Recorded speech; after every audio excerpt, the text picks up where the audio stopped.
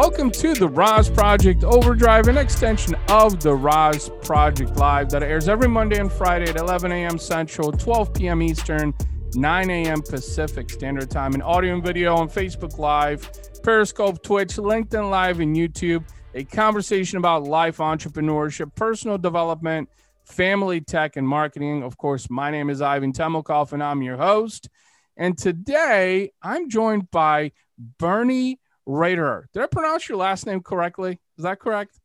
Well, almost so like every English-speaking person would pronounce it. In the place where I'm coming from, it's Reiterer, but I'm used to hear it that way. I apologize. I have an Eastern European name, so it's one of those things that I give it a good shot. Let's put it that way.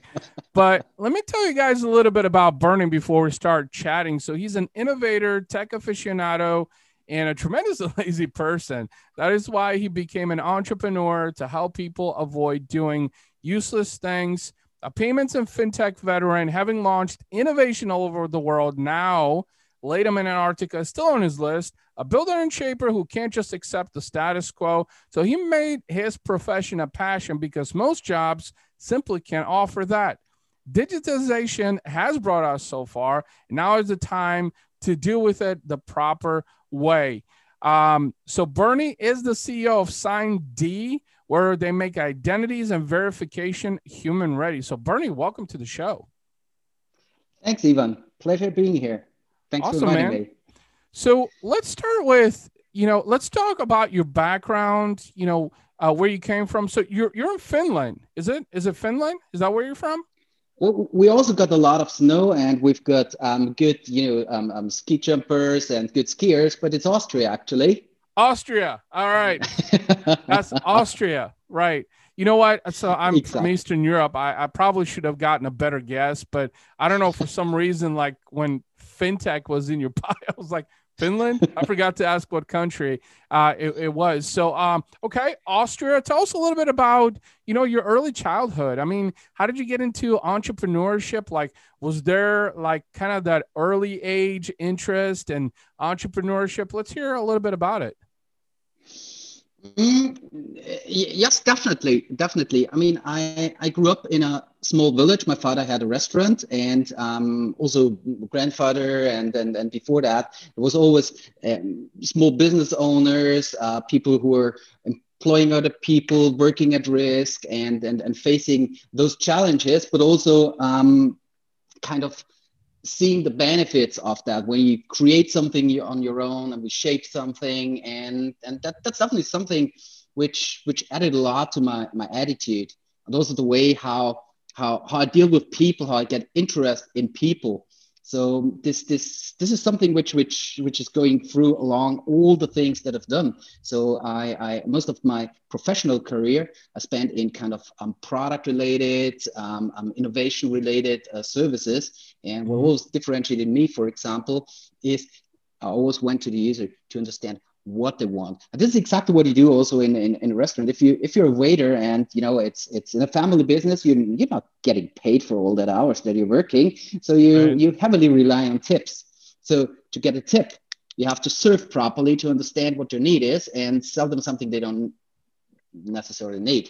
But this is something which kind of created a will to make life more pleasant for people, to understand them and to find out what is the motivation. And this pretty soon actually materialized also in together with the experience probably of seeing how a business is run and how all those risks and the benefits are coming in, where I said it created something inside me. Having said that, I mean, I also started a very typical corporate career. So during university, and I was always working and was always doing freelancing also very, very early on in my life. But my first job was a normal standard job in a software company. I was starting there as software tester, then went on in creating all the concepts, business requirements, and pretty soon stepped up the ladder and leading really large commercial projects at a bloody young age. And that on the one hand side, of course, told me something about technology, but it also told me about hard work, how to really get projects done and how to get the benefits there. And this kind of entrepreneurial basis that I inherited always helped me to be pretty successful in those things, because it's not the typical things that you do if you have an entrepreneurial spirit, even if you're working within a company. And later on, I after that company where we spent, I don't know, 5-6 years, something like that, I went on to a credit card company, and also there I was looking for stuff which is innovative, where I can create things from scratch. So in that company, for example, I created the basically introduced prepaid credit cards, to the Central European continent. And it has been a venture within the company. But this is something which continued also when I was working at Western Union, for example, created a B2B business right from scratch within 9 months, full-fledged companies like Google, Bivin, and International Criminal Court. And that was always the wish to create something, the wish to set something up. But it was always all those boundaries that you have within the company, which is also, when those boundaries really kick in, that was usually when I kind of fought on. But at some point of time, I just said, okay, let's also move on. Let's move on. And it was at that time, looking, what can I do? I wanted to, there was a pressure to do something, create something, do something on your own. I was jumping to the next job, then I moved to the UK, working for a startup, and I said, okay, let's work for a startup at least. Then said, okay, screw it all. And more than 10 years ago, I just said, okay, let's start off with something where I can define what I'm doing. I can select the project, started off with some consulting, which I did for quite some time. Always innovation consulting and creating new business lines, sometimes for small companies, sometimes for large multinationals, mobile payment systems on 3 different continents. Really, really amazing stuff. And I also got fed up with that at some point of time, because you're still creating something for somebody else, which is sometimes really, really cool, and it helps people. Right. But, and then I just said, all right, so now is the time. I found my niche. I found the idea, and I just said, okay, let's scrap all of that, what I've done, stop the consulting business, focused full time on that, took all my savings and said, okay, let's go into that and create something which I really, really believe in, which really can help people. And that was the starting point of Sign-D, actually. Yeah.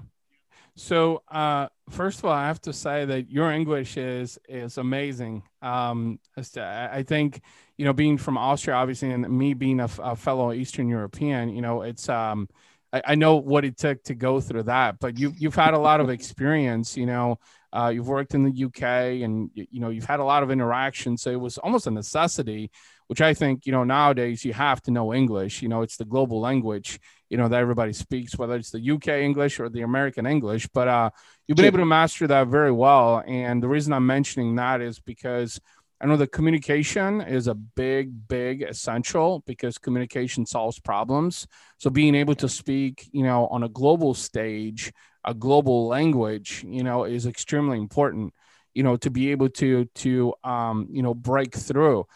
Something interesting you said about entrepreneurship, and I always ask about the stories because I'm curious, especially coming from Austria, like, starting out, you said, your father had a restaurant, which was really interesting. And, I can kind of resonate with that a little bit because my father is an entrepreneur as well. And I remember kind of like the early days of like entrepreneurial signs also. And then you were kind of speaking on that as well when you said, like you work for these companies and you enjoy what you were doing. Then you went into the startup community, but there was always like this fire, like almost this burning fire to build something of your own, something that you would be extremely passionate about, something that, you would wake up excited to every day. I mean, let's face it. I mean, waking up to, doing the job, like a typical 9 to 5 is exciting for a lot of people because they know what they're going to be doing every day. But the entrepreneur, it's almost unpredictable. Like you've got a vision for what you're striving towards, but that vision could take, 3, 5, 10, 20, 30 years to execute. And so it's a long game. It's a long game. As a fellow entrepreneur, you talked about that, and I admire that because I know what the long game is, and let's just say that it's risky. There's a lot of sacrifice, there's a lot of setbacks, and it really differentiates, from country to country, worldwide too, because of economics and resources. Also, so I definitely admire that, that you've had that entrepreneurial, and you still have that entrepreneurial fire to where you're excited about what you do, because I think as an entrepreneur you need to be excited about what you do, excited to the point to where you love it. It's the thing that drives you, whether it's just a passion or there's a why and a purpose behind it. Because that's one thing for me personally is, and I know we talked about this before we hit record, is we're both fathers. Ironically enough, both of our kids are the same age, and boy and girl. But that's a why for me, because when I look at that, it's like, how can I build a better future for my kids with more opportunities and accessibility that I did not have growing up? I mean, let's face it, I grew up in a former communist country until the age of 9. So we didn't have anything. And then, immigrating through refugee camp and coming to the United States in 1994, I was 14 years old at the time. That was 26 years ago. And so I can resonate with a lot of those struggles, going through those challenges from an entrepreneurial standpoint. And very much like you, I think it was a very early age on the playground in my grandmother's small village of 500 people, riding my bike till 10 o'clock at night and making bad deals with kids that I probably shouldn't associate with, And I think that was probably one of the early beginnings. So let's talk a little bit about like Sign D. Tell us a little bit about Sign D. What do you guys do? And, how do you help other businesses and entrepreneurs with what you do? Sure. Happy to do so. So let's call Sign D a company that understands technology and makes it easy. So we're in the business of identifying people for the sake of KYC, bank onboarding. So very, very boring stuff in reality. And it's personally, I'm coming mostly from the payments industry. So there's something which is very, very often quoted, like the next big innovation in payments is actually to make payments redundant. Just like Uber is doing that, make the payment itself invisible, right? Because people want to go from A to B. That's the only thing they want to do. They don't want to pay. So the right innovation in payment is to get rid of it, or at least to get rid of the act of payment. And we're doing a very similar thing for the onboarding. Because if I want a bank account, I'm not interested in doing a video identification. I'm not interested in going to a bank branch. I'm not interested in doing all of those, form fillings and stuff like that. And what we do at Sign D is to make that process, that journey seamless. So as fast as possible, as automated as possible, and with as little clicks as possible. Because the technology is there. The process just needs to be implemented. And of course, there's a lot of things. A bank account is not like buying sweets at the corner shop. There is a certain due diligence which is required. And we created all the know-how and the technologies that are able to meet that for our clients, which are then the banks or the telecom operators, travel operators, whatever it is. But we just package that in a way so that it's super easy for the consumers and it's no hurdles, especially, while it's still very, very compliant and ticks all the boxes for our clients. One thing that you mentioned that I wanted to allude to is you talked about how Uber has made it so seamless. In fact, I'm traveling to Houston for a client this week and later this week into next week. And that's literally what I ordered, Uber from my house to the airport. And, set aside the Uber drama and bullshit that went down with their CEO, they truly do have accessible technology. And, so 2020 was, the COVID year. They'll be remembered, at least for most, for, millenniums, probably. It was the one year that, really changed humanity in a lot of ways. It changed the way business was done. Yeah. And Amazon was one of the companies that, and believe it or not, they opened up a ginormous warehouse 15 minutes away from my house that is probably employing close to 100,000 people, I would say 50,000 at the very least. It's huge. It's like 300,000 square feet. It's ginormous. You can see it off the highway. But here's what Amazon did. So as you know, as an entrepreneur, where there's a problem, a solution awaits. You just need to figure out how to create that solution.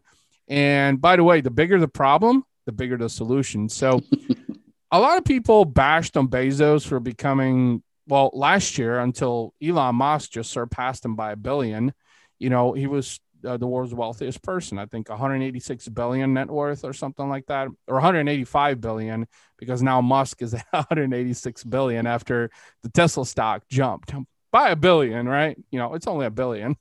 Oh, come on, who cares? Who cares? It's only $1 billion, right? But here's what Amazon actually did. And I think you were speaking to this, is human beings appreciate convenience and accessibility, believe it or not.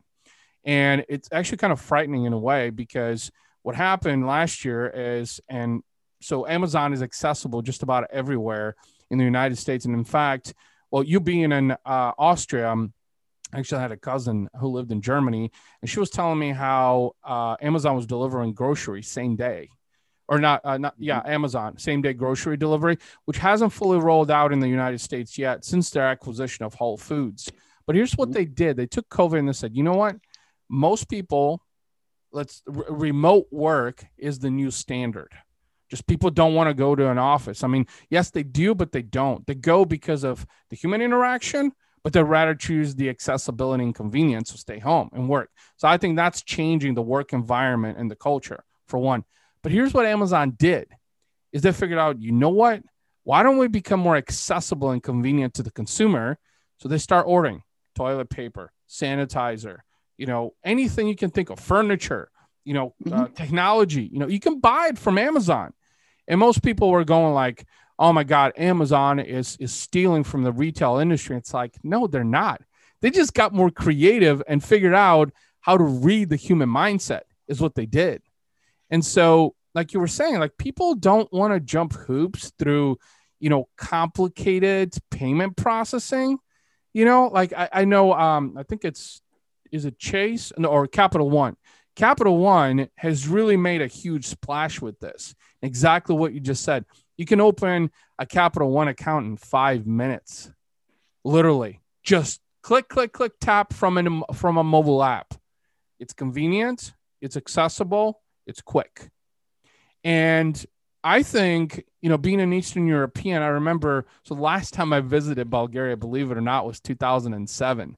And I remember like the hoops I had to jump through back in the day. Like I had to call my bank and say, I'm traveling internationally. So if you see some weird charges, it's from me, and nowadays it's just like, people just don't want to go through those hoops. It's frustrating. It's challenging. It's time consuming. And the one thing that consumers value now more than ever is their time, because you'll never get that time back that you waste.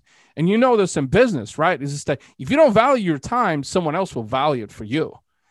And usually they will devalue it because they don't see the value of what you bring to the table. So I want to shift the conversation, more into like the payment processing and specifically around the fact of, in 2020, when COVID hit, how did you and Sign D, pivot to that? Like, how did you accommodate? What things did you do to be able to adapt to the changing environment? Well, I mean, the one thing is we are a digitization company. So our goal is to help, doesn't matter if it's startups, traditional companies, or whoever it is, to have remote or automated onboarding processes. So that was, of course, in general, a good, if you can call it good, but for us, in general, from a business perspective, a good change. What was not as good is that we had a large rollout for 7 countries with physical venues, which was, supposed to happen in March. Then the lockdown came. Yeah. We wanted to start it again in October. Then the next lockdown came. That was extremely bad because it was a super huge project, and we also had a couple of large projects with pretty big banks, actually insurance companies, and we of course were of the opinion. So I mean, we're talking about an online loan application. We're talking about identification for life insurance, all of those things. So that gets additional pressure, speeding up the process of implementing that. When the first bank said, well, during Corona, we don't have the resources to do like online onboarding. I said, wait a second. What do you mean? So you mean the people should go to your bank branch to open a loan instead of going online? You guys serious about that? But I just realized. I mean, they just sent every IT person and half of the staff into home office, and they were, well, most of the time paid but not working. So that was quite an interesting thing when we realized. All right, so the big fish we were dealing with, they were just stunned. We're just stunned and gone. I was like, all right, interesting. So what are we going to do now? And then we said, we are a digitization company.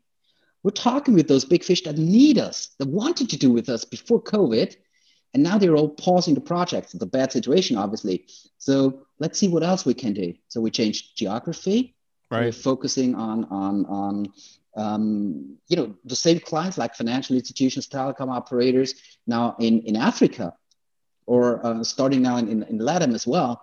And we just realized, oh my God, we should have done that immediately because they're faster, more professional, and got more client as well. So that was one thing. And we also went into different industry. So sharing economy or other things, we just apply our solutions in a slightly different context, because knowing a customer is of benefit for every company.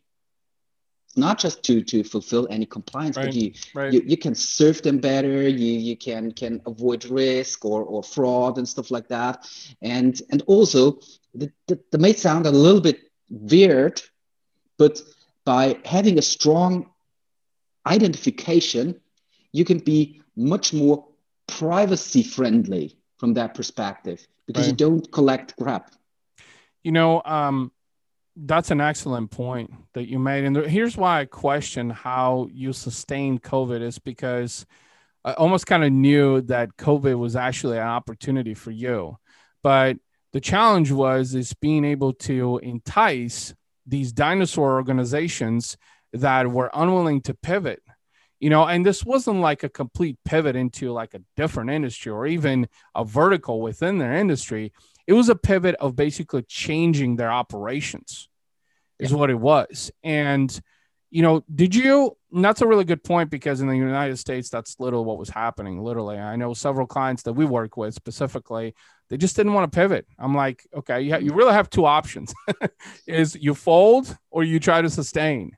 Like it's a no fucking brainer. If you ask me, you want to sustain, you've got a lot invested in this. So do something about it, right? Like change your ways. And that's a good thing, because it can help position you as an authority when you're thriving during a challenging time. And in fact, I think we saw a lot of small businesses that actually thrive. But question I have for you, were there any regulatory things? Because I know with digitization, it's a very, with like the finance space, at least in the United States, it's a very regulated space, right? With like everything that's happening with Bitcoin and all of that right now, it's just like there's too much rumor to be, too many myths to be debunked, right? Still, I think it's very in that direction, don't get me wrong. But did you face any challenges with like regulatory, like trying to help these organizations like really digitize? Because obviously in Europe, things are done significantly different, right? Well, I shouldn't say significantly different, but I feel like there's more hoops to jump, right? To get compliance. So did you face any compliance, any regulatory issues? And, how did you get around those? Because I understand the convenience and accessibility. You're absolutely right. I agree with you. It's just, how did you overcome those? What things did you do to be able to overcome those challenges? Dealing with regulators and compliance, that's kind of to a certain degree, that's a day-to-day job for us, because we created a platform that is, you can think a little bit of Lego. We're just saying, tell me what's your jurisdiction, tell me what's your use case, and we just combine those components in a way that it's compliant with law, but still very, very convenient for the consumer. Right. So we're used to that, but the big issue that was happening was more like the regulators they knew they had to do something. The industries were talking with those guys, and they just were headless, more or less. So what we saw is, as we always have certain interactions with those guys, they were just not responding anymore.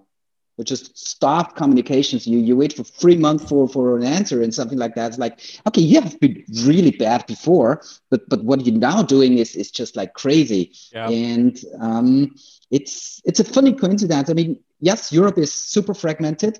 There's super idiotic rules out there, and it's really happening very, very often with supervision. We had that with the banking crash as well. You tighten regulation, so you incentivize the regulated entities to be, and the employees in there, to be more creative in doing things in the gray area to still earn their bonuses. So tightening regulations usually increases fraud, and we still see that all the time. And funny as it is, Europe, being extremely fragmented here, has some super idiotic rules of adopting old law into even older regulation. And there's a right. There's a quote of the former Vodafone CEO or president. I don't remember. It doesn't matter. And he was saying, so if you digitize a shitty process, you get a shitty digital process. Right. And that's true.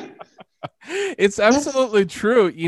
And I think I was telling you this before, we hit record, that back in 2007, which was, 13, almost 14 years ago, when I was home in Bulgaria to visit, like the shit I had to go through, I had to call my bank and say, I'm going to be using my debit card. If you see some weird charges, and I think that was around the time the euro was actually coming in. If you see like some weird charges or something, it's me. So like I had to go through these extra steps to plant or create my own security net. And as a consumer, I don't want to do that. It's time consuming to me. Like it should already be built into the technology to be intelligent enough. It's like, especially now in 2021, where like AI and technology has evolved so much, and there's the Ubers of the world. I'm like, what the hell? Like, if you're going to force me to do this, I'm going to go to a different bank. I'm going to get a different card. Exactly. I used that in my sales presentations in the past, and now I'm using that again. There's a fantastic picture, actually. You know that 2002, man had an attention span of about 16, 17 seconds. Wait a second, it's coming. In 2012, we fell below goldfish. The goldfish has an attention span of 9.6 seconds. We had 8 seconds. And it's getting better. So the millennials, Generation Z and stuff like that, we're now at 2.6 bloody seconds. So you have to sell or grab the attention of somebody within 2.6 seconds and start serving those guys. That's what's reality now.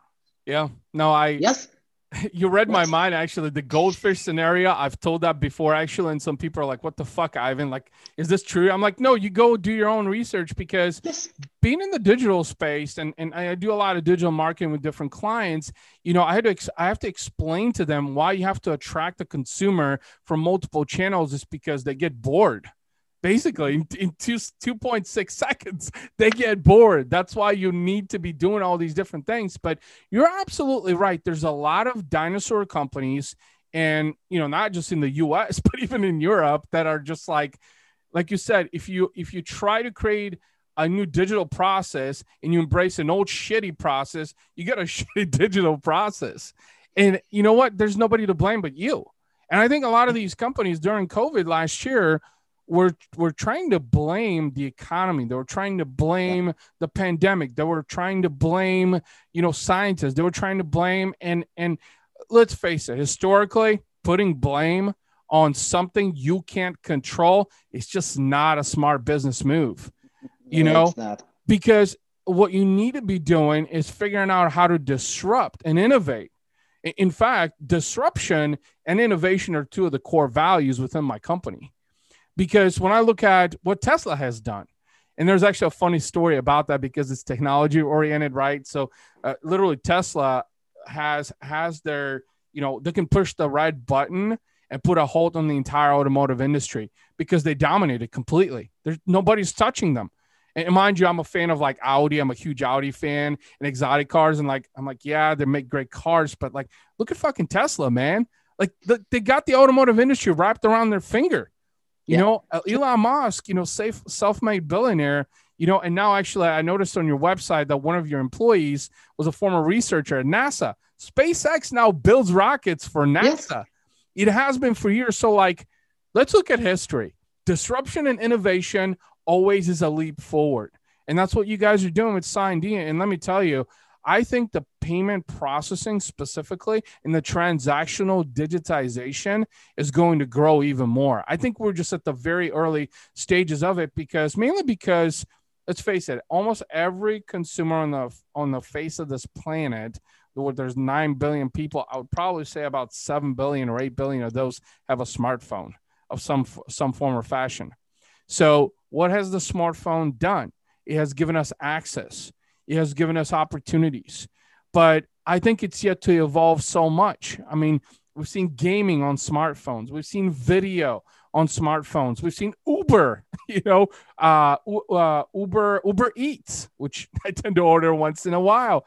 And it's really about accessibility and convenience. So I want to shift. One last question I wanted to ask you is the type of companies that you work with at Sign D to partner up with and offer your Lego-based platform. And I love that analogy, Lego, is because you customize it to their needs specifically.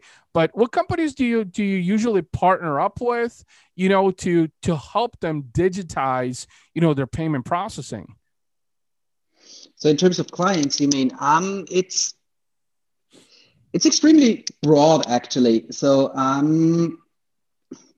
there's a strong focus on regulated industries where, for example, our biometrics or photo identification or data services are required more or less, and where it's pretty easy to have those either compliance processes configured in a way or the payment security station and those things. Then there's another segment, which is basically the high risk business. So we're dealing with foreign exchange companies, money transfer businesses, gambling companies, CBD, all of those things. Where there's always on one side a risk on the individual and a risk on the payment, and that's one of the things which is also making us different here. Because if you just imagine you have a CBD company, there's people from all around the world trying to buy that stuff. Every person has a different risk profile, so you cannot put just a uniform thing on it, and Right. you would just filter out good customers. We also see that with our company identification, our KYB solution, very much, which is also opening up the next large target group that we're having, which is typical payment processors, acquirers who are onboarding merchants and who are failing really to onboard small merchants, because the act of getting a merchant contract sometimes takes 7-8 weeks, filling out a form, getting an information trade register, identifying the directors, blah blah blah, back and forth, forgotten form. We just automate that to the matter of 2-3 minutes actually, and that's of course an amazing thing. But we're dealing with those money companies, but we're also dealing with the low hurdle entry companies for sharing economy, where they still need to know who that person may be, because sometimes they're exchanging valuable goods through Craigslist or something like that, or where it provides security without infringing in privacy. Yeah. That's Appreciate you elaborating upon that because, I was curious with, the kinds of companies they usually partner up with. And, I think that's probably a differentiating factor too, because you have such a flexible platform. And I think that's key, actually, nowadays, especially in payment processing, you have to be flexible. You have to be modern. You have to be, you have to have some level of innovation, that's going to create attraction for companies specifically. And I think, some of these bigger payment processing companies, I think they're actually behind the curve, if you ask me. Definitely. I think I was talking with a friend that's a software developer at MasterCard, and he was telling me about was it the Face ID technology, which they're working on. I think it's still in development technically, but anyway, we're talking about like compliance and regulatory specifically, and he was telling me how much the local and federal government are really regulating that because the authenticity behind it. It's like Face ID is, you would think facial recognition, with like a smartphone, like an iPhone, has already been adopted because let's face it, you can't duplicate the facial features of human beings unless you clone them, and even then you probably can't do it, and I think that's a whole different conversation, but I think that's where talk hours about that. Yeah, exactly. And look, I think one day, there's going to be robots doing a bunch of shit, and there already is, in fact, what was it? The first, is it in Dubai? I think it might be Dubai. The first AI robot that was embraced as a human, as a citizen. That's what it was, as a citizen. I think, yes. Yeah. The Ava or something like that was her name. I read about this like a year or so ago, and it was so groundbreaking. But you know what? I think companies, when it comes to, digitization, I think they're afraid. They're afraid of the evolution. They're afraid of the leap of faith. And I don't know if that's regulatory and compliance based, or it's more about just lack of innovation, really, or lack of growth. I don't know. That's that's a really good question. But I know we could chat a whole lot more about this, and I appreciate you, sharing so much with what you guys do at Sign D. Sounds like you're definitely, on the edge of, disruption and innovation and leading that next wave of evolution when it comes to, the digitization, payment processing, authenticity. So I'm excited about everything that you guys are doing, and congratulations, on all the growth. It sounds like you said, you found your niche, and now it's just like riding the wave for as long as you can. Before we sign off, though, let's throw out some social handles, websites, anything you can think of, ways that, viewers and listeners can connect with you out there in the social space. Sure, absolutely. I mean, there's obviously there's our website where you can find us. Can we show that actually? Sometimes it's easier to show them than tell them. I mean, there's the sign.id, so I'll include that in the caption, obviously, of the podcast in the description. So yeah, we can put the LinkedIn or Twitter where you can follow. That's always. I mean, please feel free to connect on LinkedIn. Bernhard Reiterer, my name there. Bernhard Reiterer 1. So that's going to be not good to remember. So if we can add that, that's fantastic. And always open to have any discussion about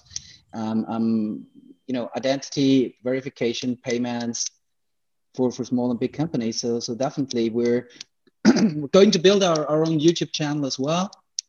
But that's in the making. Yeah. And we're going to feature the podcast then as soon as we have that up and running. Awesome. Well, Bernie, I want to thank you for your time, man. I really enjoyed the conversation, from one entrepreneur to another. Very excited for everything that you've done, and wishing you all the best in 2021. I think this is going to be an even better year. I know 2020 was a groundbreaking year for you, so I'm excited to see what 2021 brings for you and your company. Thank you so much, Ivan. It was great talking to you.